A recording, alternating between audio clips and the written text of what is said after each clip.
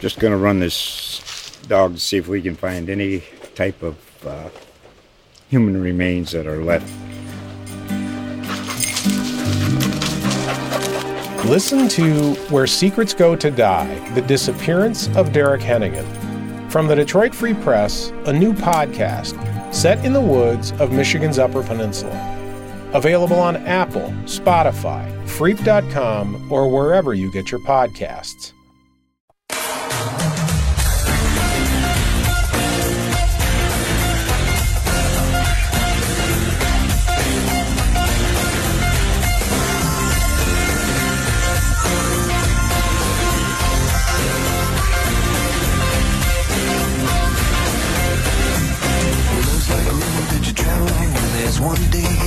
Next day gone, sometimes you bend, sometimes you stand, sometimes you turn your back to the wind. There's a world outside really dark and cold, where blues won't haunt you anymore.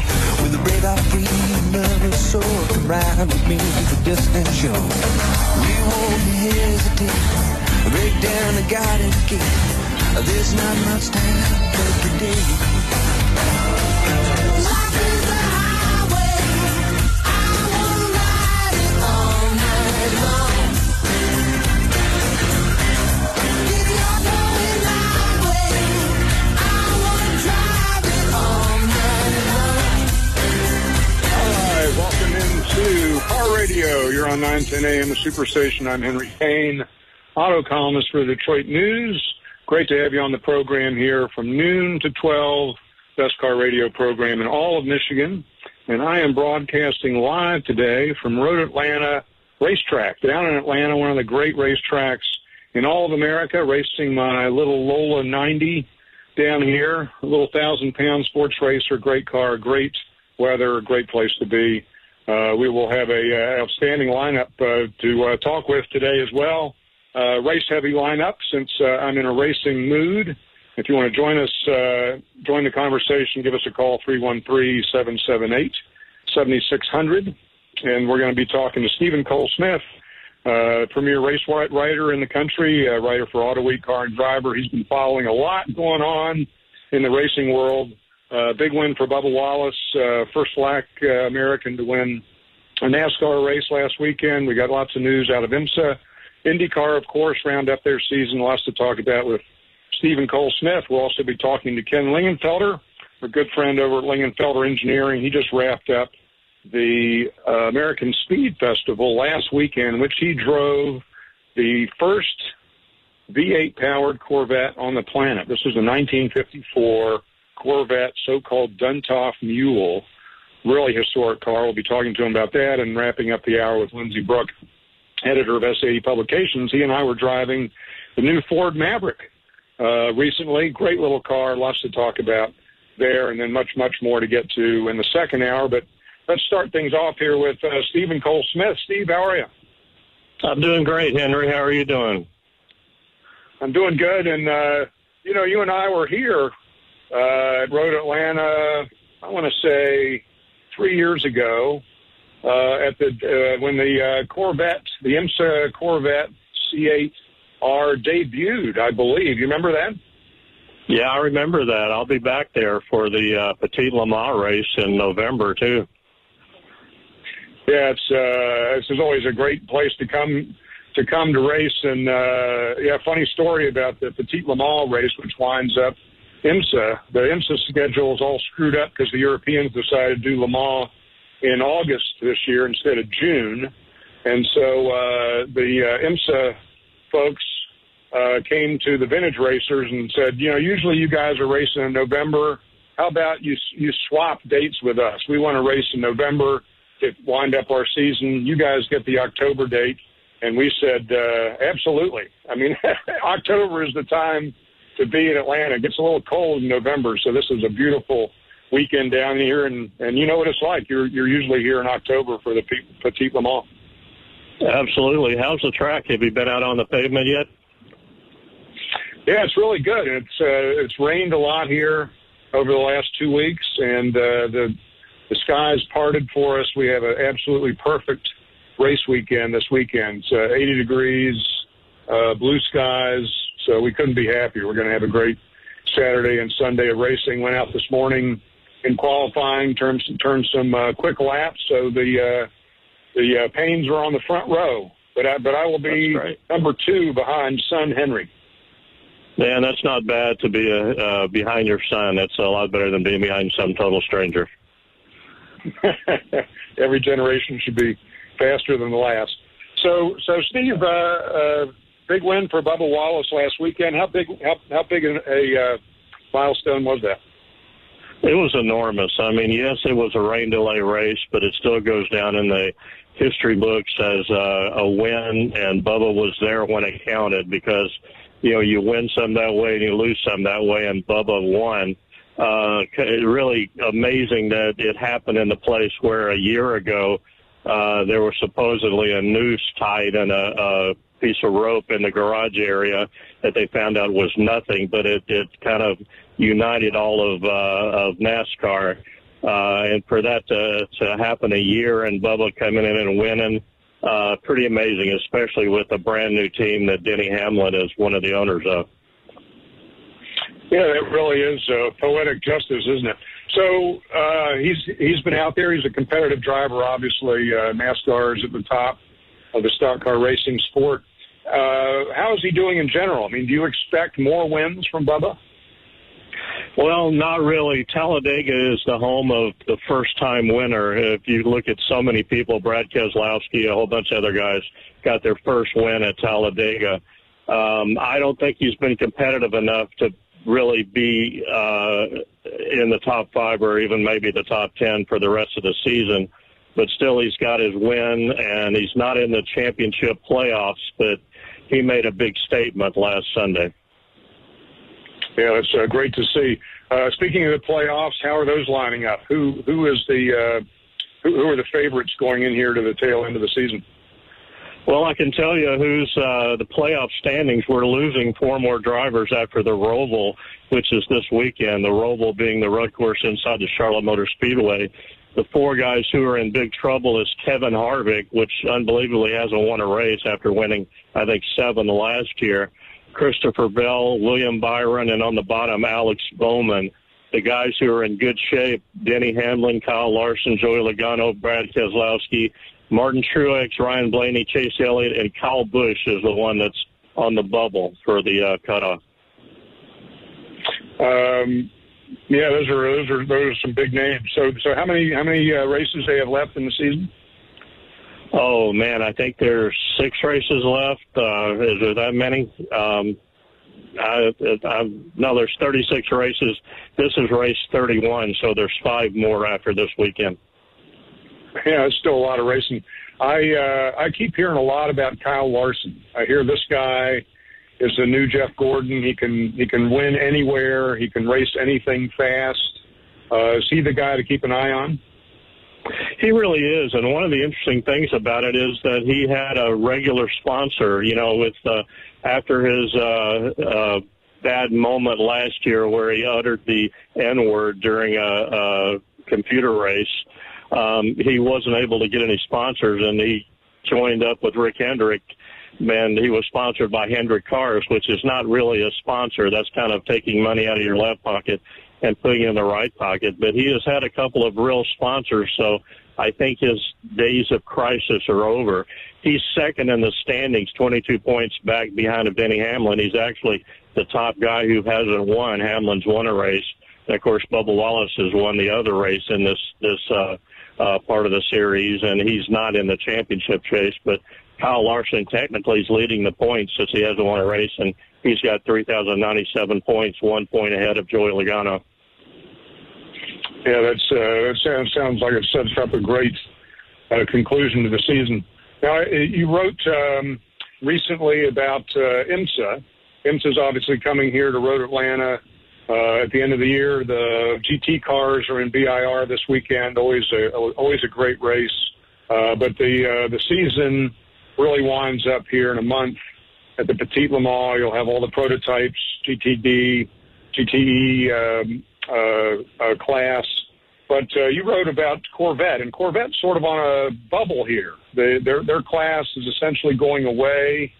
in IMSA, and I think you had some interesting news about what Corvette's going to do next. Yeah, Corvette is, they technically don't fit in the GT3 class right now, which is the homologation that comes out of Europe and is being used by IMSA for the GT3 GT Daytona class.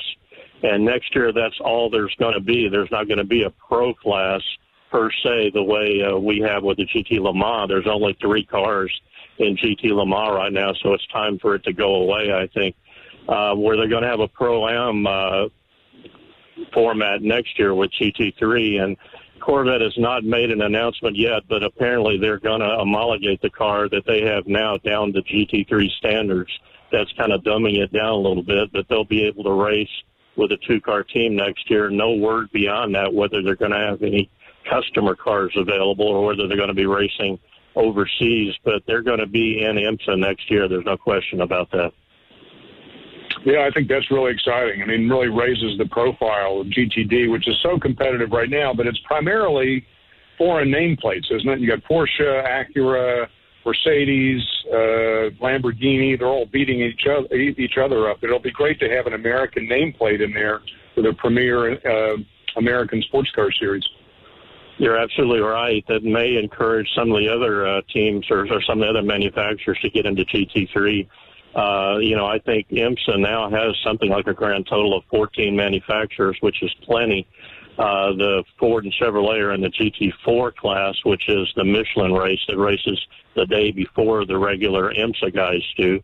But it would be great to have some of those nameplates in the GT3 class besides Corvette next year.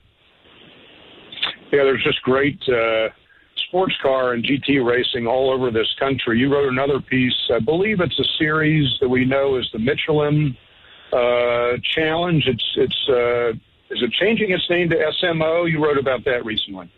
Yeah, it's SRO for Stephen Rattel organization. It's owned out of Europe, and it was the Pirelli World Challenge. That's the name we have been hanging on to for a long time, but it's really the SRO America Challenge, and they're winding their class up, their series up at Indianapolis next weekend with an 8-hour race.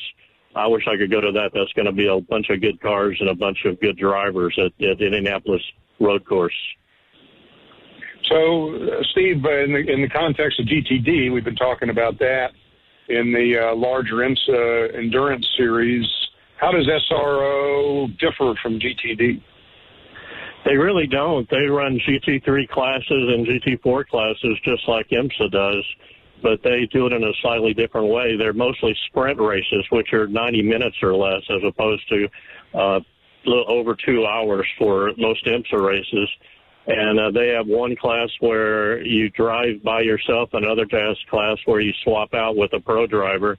It's just good racing. It's a stepping stone to IMSA. The guys at SRO fully admit that that's what they are, is a stepping stone to IMSA, which may be a stepping stone to, the 24 Hours of Le Mans for some of the guys that have made that transition. But it's just a good class. They don't have that many spectators, but I think this next year they're going to be making a lot more noise. Speaking of making noise, I don't think we've spoken on the program since the IndyCar season wrapped up. Typically wild and IndyCar. I love the generational war that's going on there, and one of the young guns picked up his first title. He did indeed. The last race was won by Colton Herta, who's a guy we've got to keep an eye on. He's so fast and so young, but he's mature beyond his age. Alex Ballou finished fourth, but that was good enough for him to win the title.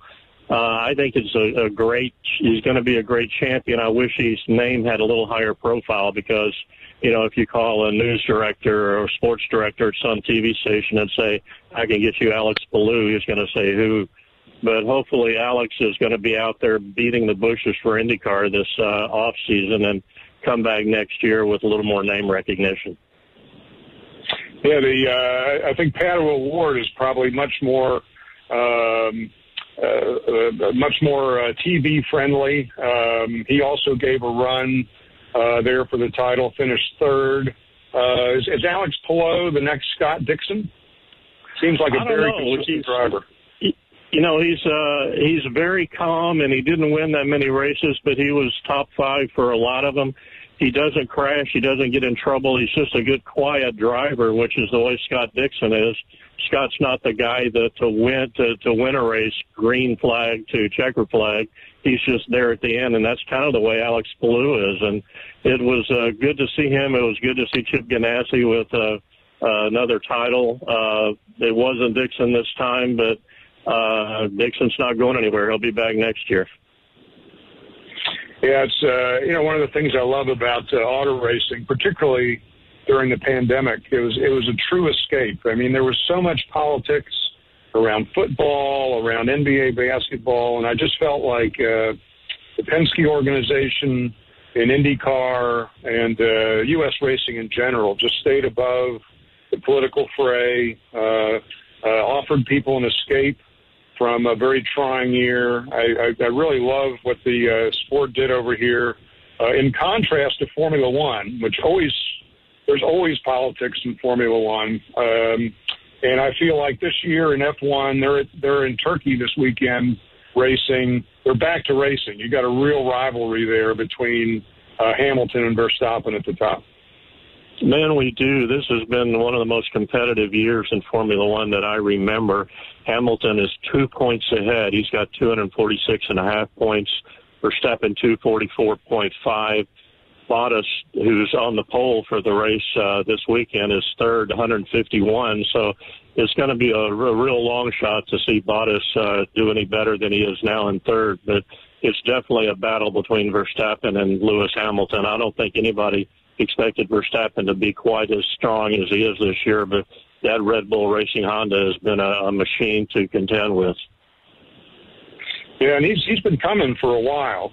And it's exciting to see him there. It's frankly exciting again from a generational perspective to see Hamilton, the veteran, still at it, still inspired, and he's not going away anywhere fast. I think he just reached 100 poles or 100 wins. It was some extraordinary number. Yeah, he was the fastest in Istanbul, but it looks like he's starting, I think, 11th because he had an engine change, and they penalize you in Formula One even more than 11th place if you change the entire engine. He didn't change out the entire engine, but I think he's got a long way to go this time. Verstappen qualified pretty well, but he seems kind of downcast, like he's already given up for this race in particular. I'm not sure why. But I think it's going to be a great race. I'll be watching. Yeah, absolutely. Just to wrap up the segment, I'm down here at Road Atlanta. We're talking Corvettes. We're talking IMSA, and I always remember the name Doug Feehan. Doug was down here last time you and I were here 3 years ago. He's retired.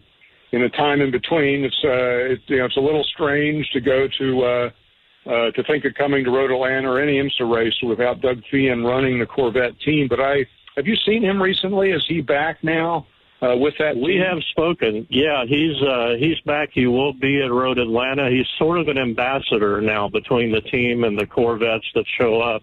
And by Corvettes that show up, I mean regular passenger car Corvettes, which IMSA attracts an enormous number of Corvette clubs to its races, and that's something that Doug Feehan is really good with. So he'll be at Road Atlanta, and I'll tell him you said hi.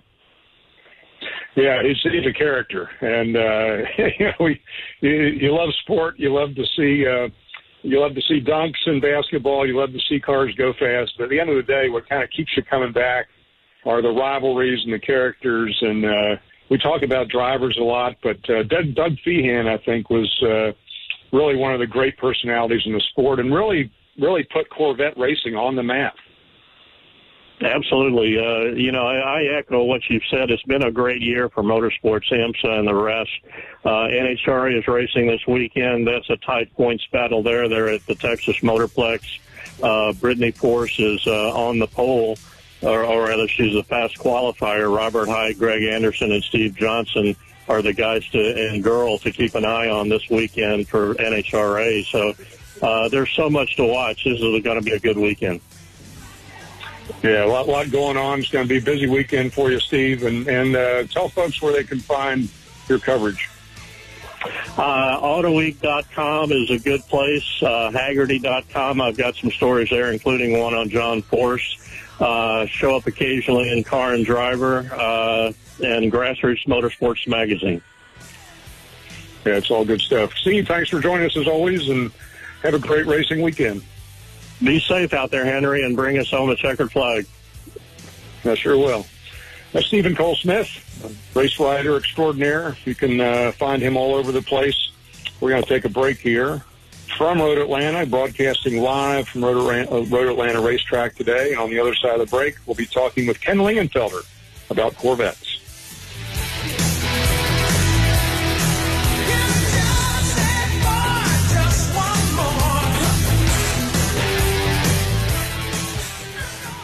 .910 AM Superstation has the greatest advertising deal ever with our Godfather package. 200 spots for $500 with a must-air within 30-day policy. That is only $2.50 per spot, and we will even produce the spots free. That's right, free. Call Bronisha Williams now at 313-434-8291. Detroit Affordable Housing Task Force and co-sponsor Detroit People's Platform invites the Detroit community to our Affordable Housing Informational Fair on Saturday, October 9th, 2021 from 1 p.m. to 3 p.m. at St. Matthew's and St. Joseph's Episcopal Church parking lot located at 8850 Woodward Avenue, the corner of King Street. The special guest speakers, President Pro Temp Mary Sheffield, 13th District Congresswoman Rashida Tlaib, and many others. Some participants will receive a free box lunch and visit the community resources tables. We believe all Detroit children and families deserve a safe, affordable place to live and call home. The Detroit Affordable Housing Task Force and DPP goal is to increase affordable housings. This is the City of Detroit's housing department job. As you know, the City of Detroit has been in a severe affordable housing crisis. Many Detroiters cannot afford to live in the City of Detroit. We want you to attend and join the housing justice movement. For contact information, 313-969-9115. It's time to make a change. Detroiters have lost $320 million in property under the current administration. These properties have been illegally foreclosed and profitably resold to others at the expense of native Detroiters. The Michigan Supreme Court has now held that those who lost their homes are eligible for compensation. It's time to get our equity back. It's time to make a change. Go to www.takebackthed.com. Who else but 910 AM can give you this much excitement? I'm Henry Payne, auto columnist for the Detroit News. You are on Car Radio, full swing here on Saturday. Well, I just had a stream coming through here talking about cool cars, classic cars, hot rods, muscle cars. We've got a great lineup for you today. Best car radio show in all of Michigan. Catch it all right here on 910 AM Superstation. 910, the Superstation, Detroit's only African-American talk radio. Riding along in my automobile, my baby beside me at the wheel. I stole a kiss at the turn of a mile, my curiosity running wild, cruising and playing the radio, with no particular place to go. All right, welcome back into 910 AM, the Superstation. You're on Car Radio with Henry Payne and broadcasting live from Road Atlanta Raceway this weekend. Great racetrack, one of the great racetracks in all of North America. But last weekend, we were broadcasting from M1 Concourse on the Champion Motor Speedway up there. Very different track, a 1.5 mile track inside the metropolitan Detroit area. It's really an extraordinary place, and that has been the center of attention in the Michigan, southeast Michigan area this fall. So much going on down there. Roadkill Nights, Woodward Dream Show, both at that facility. We had Motorbella, the downsized Detroit Auto Show was out there, and then last weekend the American Speed Festival, the inaugural American Speed Festival, sort of modeled after Goodwood in England for enthusiasts who are familiar with that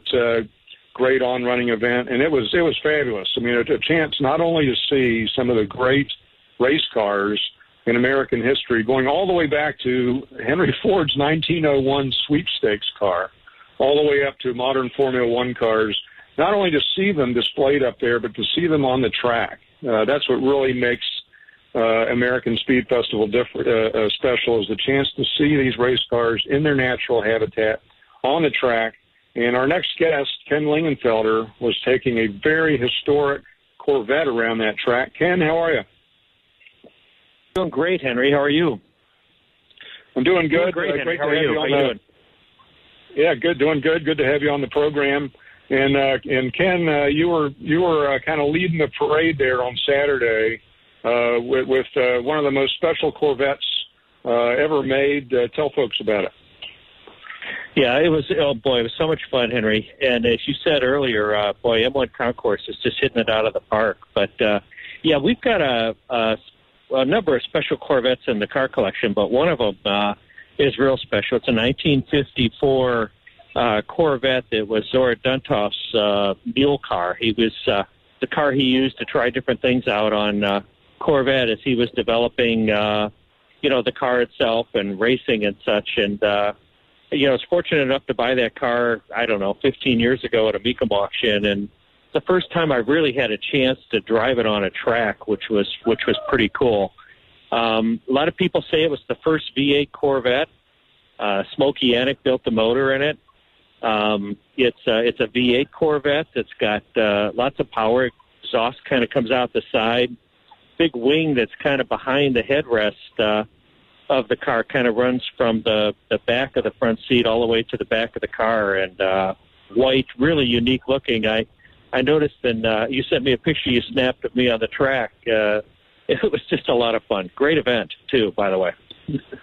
Yeah, it was really cool to see that car out there, and that's one of the things I loved about that event in general was, as I said at the top of the segment, it wasn't just focused on Formula One cars or V8s. Can-Am was the featured group out there, but really you saw on that campus the breadth of American auto racing from 1901, that sweepstakes car that Henry Ford was a key moment in his development as in Ford Motor Company, all the way up to modern IMSA sports racers. I think there was also a Benetton Formula One car, and of course your car right there, the 1954 car, mid-century car. I mean, it was really just an incredible breadth of racing there.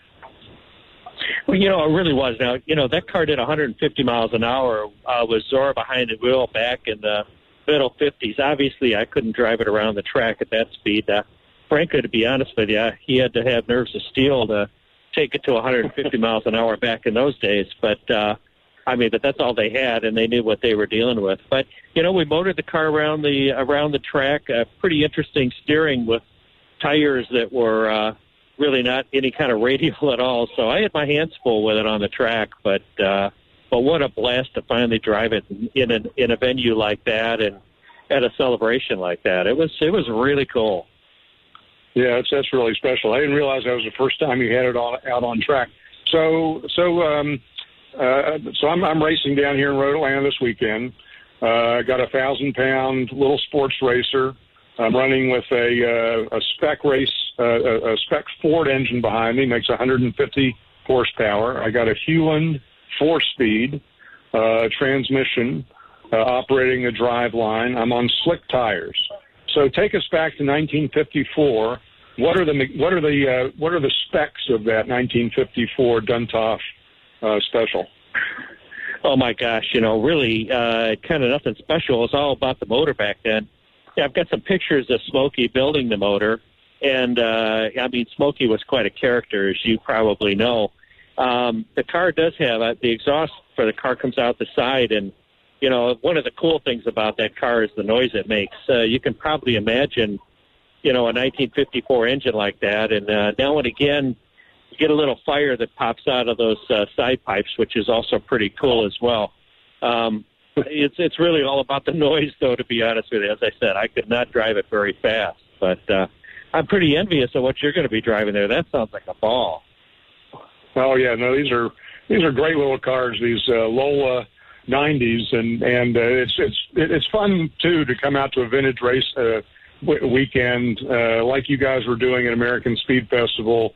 You come out to these vintage weekends, and you see everything from a Lola T70, which may be the most famous Lola ever built, these 7-liter monsters, V8 monsters that raced back in the 1960s against Porsche and Ferrari. And then fast forward to my car, which is a 1990 vintage car, and it's a spec race car with a spec Ford engine in it, incredibly capable monocoque chassis. And you see these two Lolas next to each other, and you say, wow, that's a lot of development. And you must get a thrill, to put that 1954 Corvette next to your modern Corvette C8 with a mid-engine.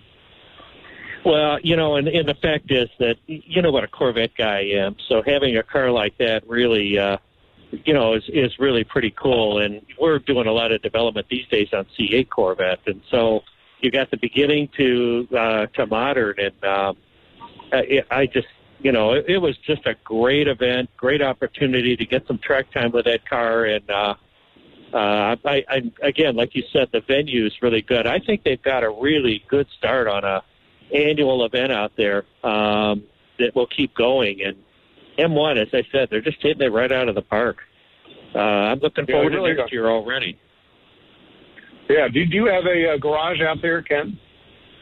I don't, but I've been on the advisory committee for that development right from the beginning. And, we watched it go from, pretty much vacant raw land, and it really wasn't in very good condition either. And boy, it's really turned into quite a development. I don't need any more garage space these days, Henry. You've been out to our place.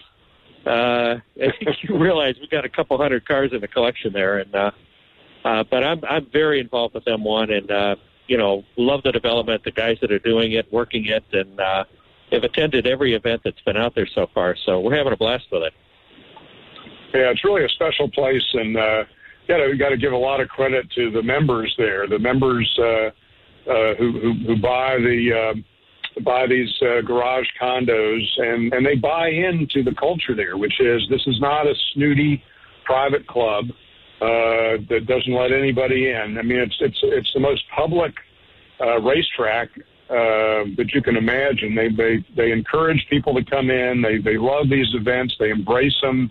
I was there on Friday night when some of the members opened up their own garages so people could just walk through and see their car collections. I think it's what you and I really love about racing. It's a big family. Yeah, it really is. I mean, there's no noses up in the air. Everybody just kind of shares what they've got, and it is a great community. We were at Motorbella. We had a couple of our Corvettes on display there, along with some of our truck products. And I once again, it was a perfect venue for what they were doing out there. Dream Cruise show. I spent some time out there. I spoke on a panel that they had, which was, extremely entertaining. But it's truly a car guy place, that's for sure. The car, other than your 54 Corvette, which I've seen in your garage, and along with that wonderful collection of yours, to see it on the track was really special. The other cars, I was just thrilled to see up there at the American Speed Festival were the 3 Chaparrals from Jim Hall's collection in Texas. First time those 3 cars have been outside of Texas since 2005. That was those 3 cars really hit you? Oh my gosh, it sure did. And Jim Hall was the honoree. They've got an annual award they're going to be giving out there, and Jim got the first one. He couldn't attend the event himself, but he had his son there, and they brought him in by video. And what a great opportunity to listen to him, listen to the man himself. He's in his 80s, and he was just as sharp as could be. And, the gala that they put on at M1 surrounding that whole event was also just top shelf. Very well, very, very, very well done.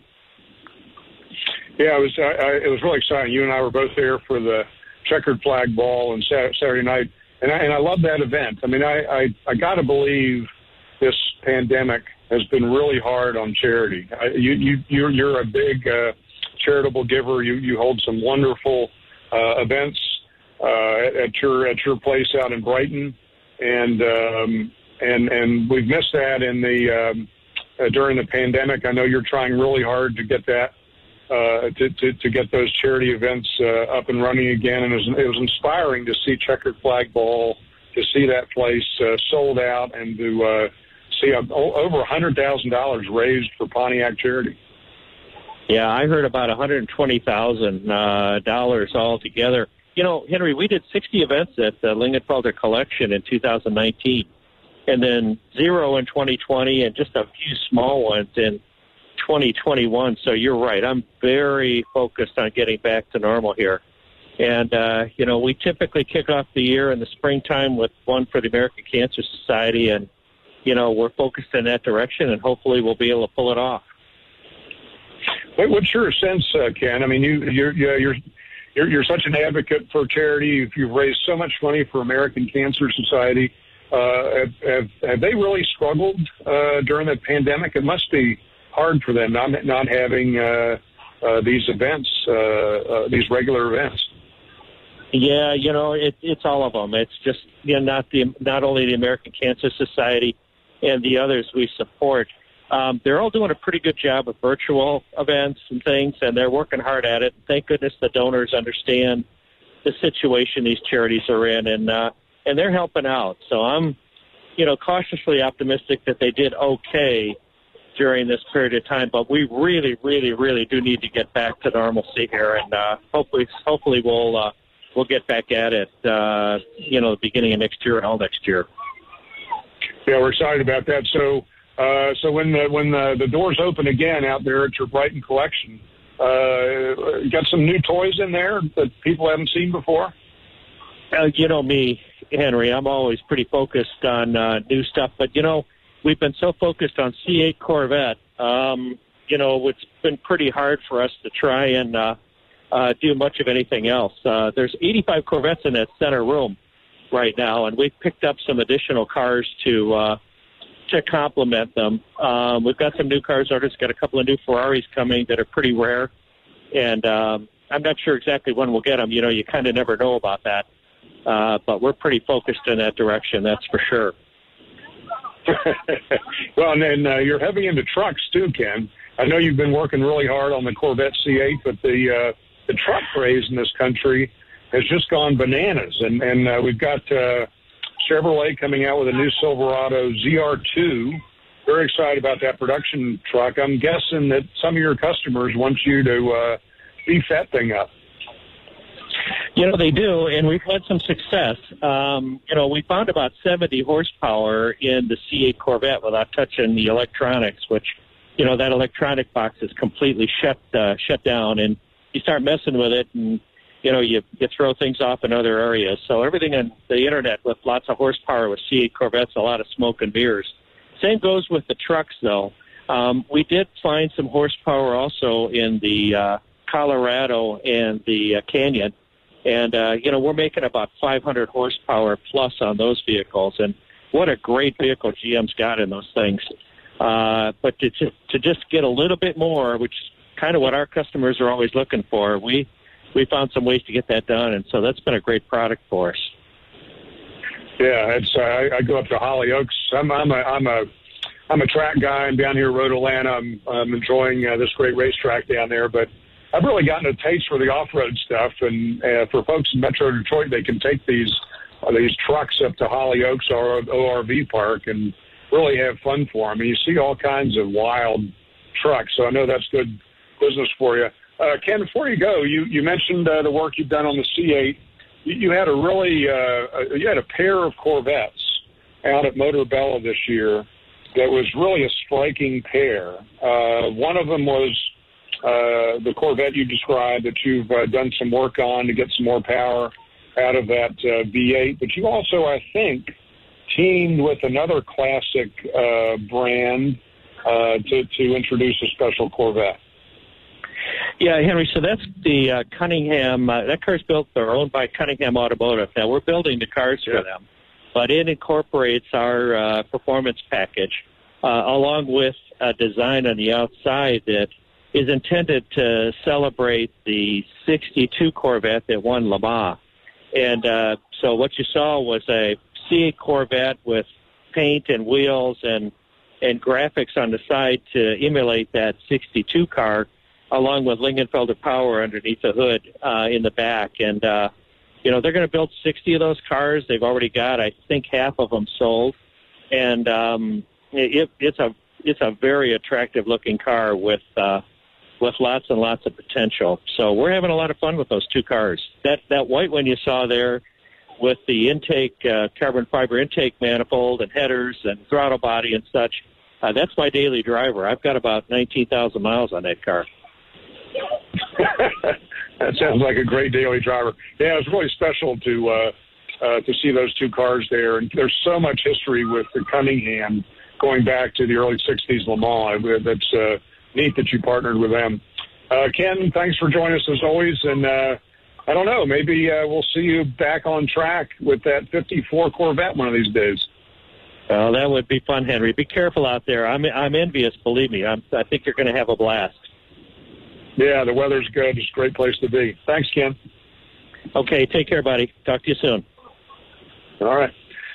That's Ken Lingenfelter, president of Lingenfelter Engineering. It's such a cool sight to see that 54 Corvette. We all call it the Zora Duntov Mule. It's kind of an odd name for those who don't know who Zora Duntov was, sort of the grandfather of the Corvette.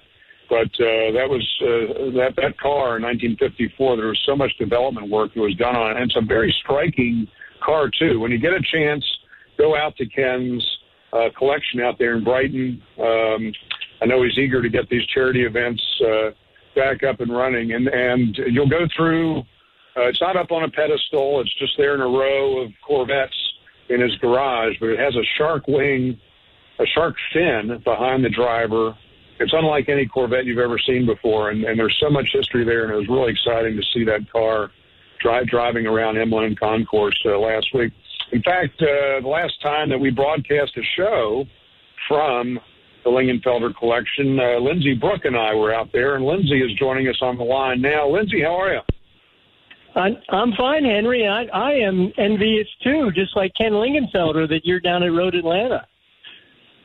Yeah, it's one of the great tracks in America, and I got a little Lola 90 that is a little underpowered for this track. It's very quick and through the S's and the bridge downhill here at Road Atlanta, but you get it on the back straight in my little 2-liter Ford-powered Lola, and I can eat my lunch out there. I need more than 150 horsepower.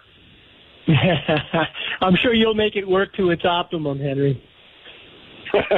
It's great fun. I'm down here racing with my sons, and it's a great place to be. The weather's nice.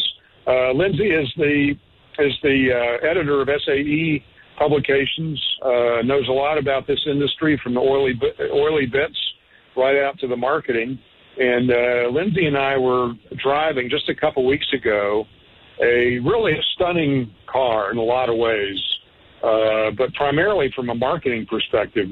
The entry-level vehicle now in the Ford lineup is not a Ford Fiesta. It's not a Ford Focus. It is a pickup truck. It is called the Ford Maverick. And Lindsay, tell us about this car. It is a very different pickup from Ford. Well, I think the Ford Maverick, which is new for 2022, and it's just hitting dealers right now, is the surprise truck of the year. It is a 4-door short bed pickup truck that's based on Ford's C2 architecture, which is the basic underpinnings of the Escape SUV and the Bronco Sport SUV. And the Maverick really proves that Ford got it so right with this C2, because it is just great bones to make a very super efficient, highly practical, and a lot of fun compact pickup truck. And this vehicle has all the numbers that are right. It's 40 mile per, first of all, it's the world's first pickup truck that is a standard hybrid engine. And it's 2.5 liter gas engine with a hybrid drive system. And that vehicle will be 40 miles per gallon in, around town driving, which is outstanding. And with the gas engine part of it, it will deliver over 500 miles of range, which is what all the electric car guys are trying to get to, 500 plus miles. It also has a very nice low cargo bed, which, as you know, Henry, all the pickup trucks, as they get bigger and bigger and bigger, the cargo bed, where you fold the tailgate down, that level keeps going up and up and up. So when you go to Home Depot to buy a 30-pound bag of concrete or some mulch or whatever, it's a strain. Well, not with the Maverick. It is easy to load. It comes in a hybrid version, like I said, and it also comes in a non-hybrid version, which is a smaller engine, turbocharged EcoBoost 2.0 liter with an 8-speed transmission. But the real clincher with this vehicle is, again, 4-seat vehicle, pickup truck, hybrid, 40 miles per gallon. The clincher is it starts at under $20,000, and that's what using this big volume architecture allowed Ford to do is extend the scale, all their ability to, buy parts and make parts and so forth, from Escape to Bronco Sport to Maverick. There's so much shared, and it's all so good that it allowed Ford to have the starting price of $19,000 and change. And the trim levels are just like F-Series, XL, XLT, and Lariat. Lariat being kind of the most sumptuous model in terms of options and features and so forth. The hybrid Maverick with the Lariat package is like $25,000, and it gives you so much. It's configurable. You can reconfigure the cargo bed. Ford gives you a QR code that if you've got a 3D printer at home and you want to make your own parts, you scan this code, and it gives you like 150 parts you can make, all sorts of things for the interior and so forth. The cabin is really nice. It's simple, but it's really nice. Now, I think the thing with this truck, Ford is saying it's going to bring new customers, people from small cars into the truck realm. Well, here's what I think. I think this truck will make a lot of people who are going to buy a bigger pickup realize that they don't need a bigger pickup. That this truck, the hybrid will tow 2,000 pounds. The turbo, the EcoBoost model will tow 4,000 pounds. And Henry, on this launch that we went on down in Tennessee, Ford had all these different load combinations and towing combinations. And you don't realize 8 sheets of 3/4-inch plywood is over 500 pounds. When are you ever going to buy 8 sheets of 3/4-inch plywood unless you're a contractor? A single axle trailer with 2 jet skis is about 2,000 pounds. And I looked at my own kind of, load needs and trailer towing needs, and like 2,000 pounds would be the upper limit. Now, for some people who are contractors, this is, too small a truck. But I think for a lot of people that buy pickups and they never really even come close to using the capability, this new Ford Maverick is going to open a lot of eyes. And I think aside from bringing new people, car people into the truck realm, I think it's going to turn some heads around on people that were going to maybe buy a Ranger or buy somebody else's, mid or full-size truck and say, this is all I need. And I get this incredible fuel economy. So you can tell, Henry, I'm very animated and really jazzed about the Ford Maverick. I think it's going to be a knockout for Ford Motor Company. I agree with you, and there are undoubtedly going to be teething pains because it is not a rail frame truck. People need to wrap their heads around that. But to your point, I was talking to a contractor this week for a story I wrote, and this contractor had already bought one with the intent of maybe expanding. He's a roof. Has a roof construction business, and he's looking at that 500-mile range. He's looking at that 40 mile per gallon because there's so much cost in his business just in transportation. And if he can get the materials he wants in the back of this truck and save all that transportation cost money, that's going to be huge. for his business. I still lament that Ford does not offer a vehicle under $20,000. And the ad destination, this Maverick, is about $21,000. I still miss the Fiesta. I miss these entry level cars because $20,000 is still a lot of money. But the other thing I really like about this vehicle is that $21,000 Maverick with no options is a very good vehicle. 200 horsepower, 190 horsepower, nice interior, as you say. Plug in your Apple phone or your Samsung, and you instantly have navigation. Good room for under the rear seats to throw in tools and whatnot. As a base truck, I'm also very impressed how much you can get with this. Oh, it's incredible. I mean, Ford Motor Company really did a lot of thinking in the design and engineering of this truck. They brought it to market very quickly because, again, it's based on the C2, the Escape and Bronco Sport. So they're able to bring it to market very quickly. There's nothing else on the market like this truck in terms of capability. 2,000 pounds towing, 40 mpg, a nice, plenty big cargo bed for what most people need. Will haul 4 people, all sorts of interior storage. Now, you can't get all-wheel drive with the hybrid version. You can only get all-wheel drive with the EcoBoost and 8-speed, what they call the gas engine version. And that gas engine version is about $1,000 more than a hybrid. And the hybrid is across the model range. I mean, you order an XL, an XLT, or a Lariat, you get the hybrid. That's what you start with.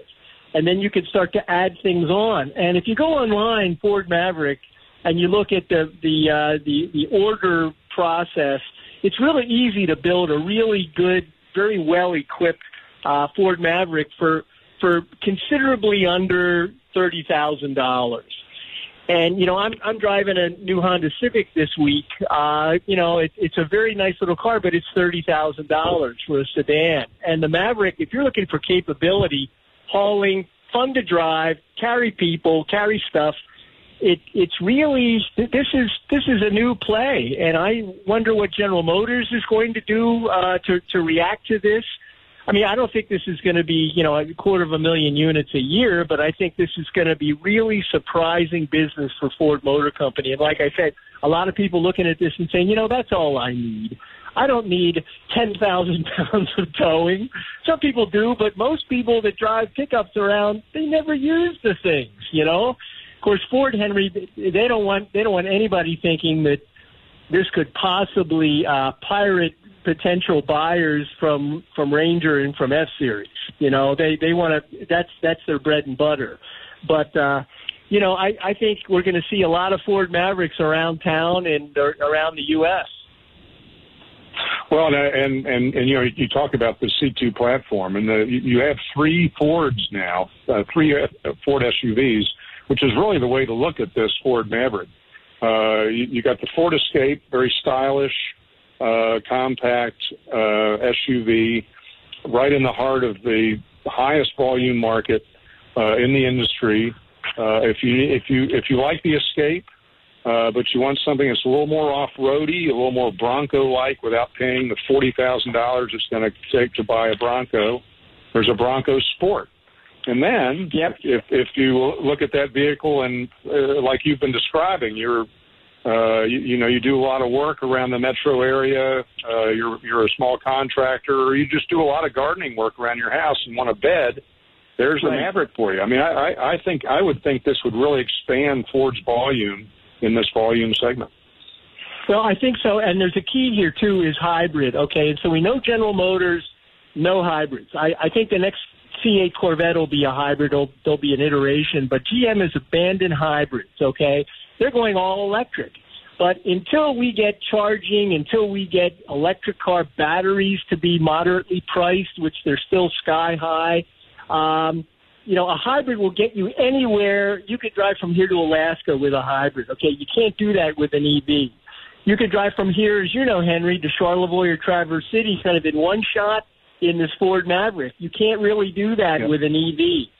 And so to me, a hybrid is the smart play, for this interim period, which could be a decade or two until EVs become kind of the future. Now, for GM to answer Ford on the Maverick, for GM to come out with a compact unibody truck, you know, they're not going to do a hybrid. They won't do something off an existing architecture. So for GM, this means all new architecture, okay?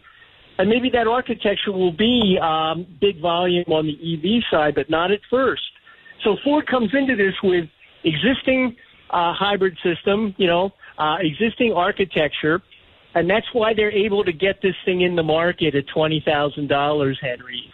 GM comes in with this. They won't be able to touch that with an electric competitor to Maverick. Or no one else will, really. You know, Volkswagen could probably do it, but they've committed to electric cars, too. So I think the hybrid play with Maverick is going to be a sweet spot for Ford Motor Company. Yeah, and it's a Ford, and everybody knows that Ford makes great pickups. So you also have the brand chops to introduce a $20,000 pickup. Lindsay, it's great I was going to say, I want your listeners to think, you know, anybody who's out there listening to car radio who thinks, you know, I need a small pickup truck, I need a medium-sized pickup, go look at the Maverick and fold the tailgate down and see what a nice load characteristic this truck has. 28 inches off the ground, the tailgate, okay? Compare that to anything that's bigger and then realize, you know, if I have to load something, if I got to load a little dirt bike, if I got to load a lawnmower, concrete, mulch, I'm going to be breaking my back with that larger truck.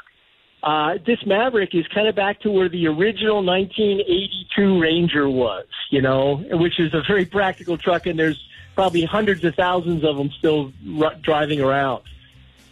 Yeah, I think, Lindsay, you and I are going to be talking a lot more about this truck. With North American Car of the Year coming, I think this Maverick's going to be racking up a lot of awards. Lindsay, thanks for joining us today. Great to have you on the program as always, and have a great weekend. Same here, Henry. Thanks. Always good to be on Car Radio. All right. That's going to wind up our first hour for us here. That's Lindsay Brooke with SAE. You can find all of SAE publications online. They do really good stuff. And as I say, Lindsay and I are going to be out at the North American Car of the Year jury test here in about a week, testing the Maverick and all kinds of other cars as we move toward the NACTOY Car and Truck and SUV of the Year. We're going to take a break here at the top of the hour, hear from our sponsors. And on the other side of the break, we'll be talking more Ford Maverick. You're on Car Radio.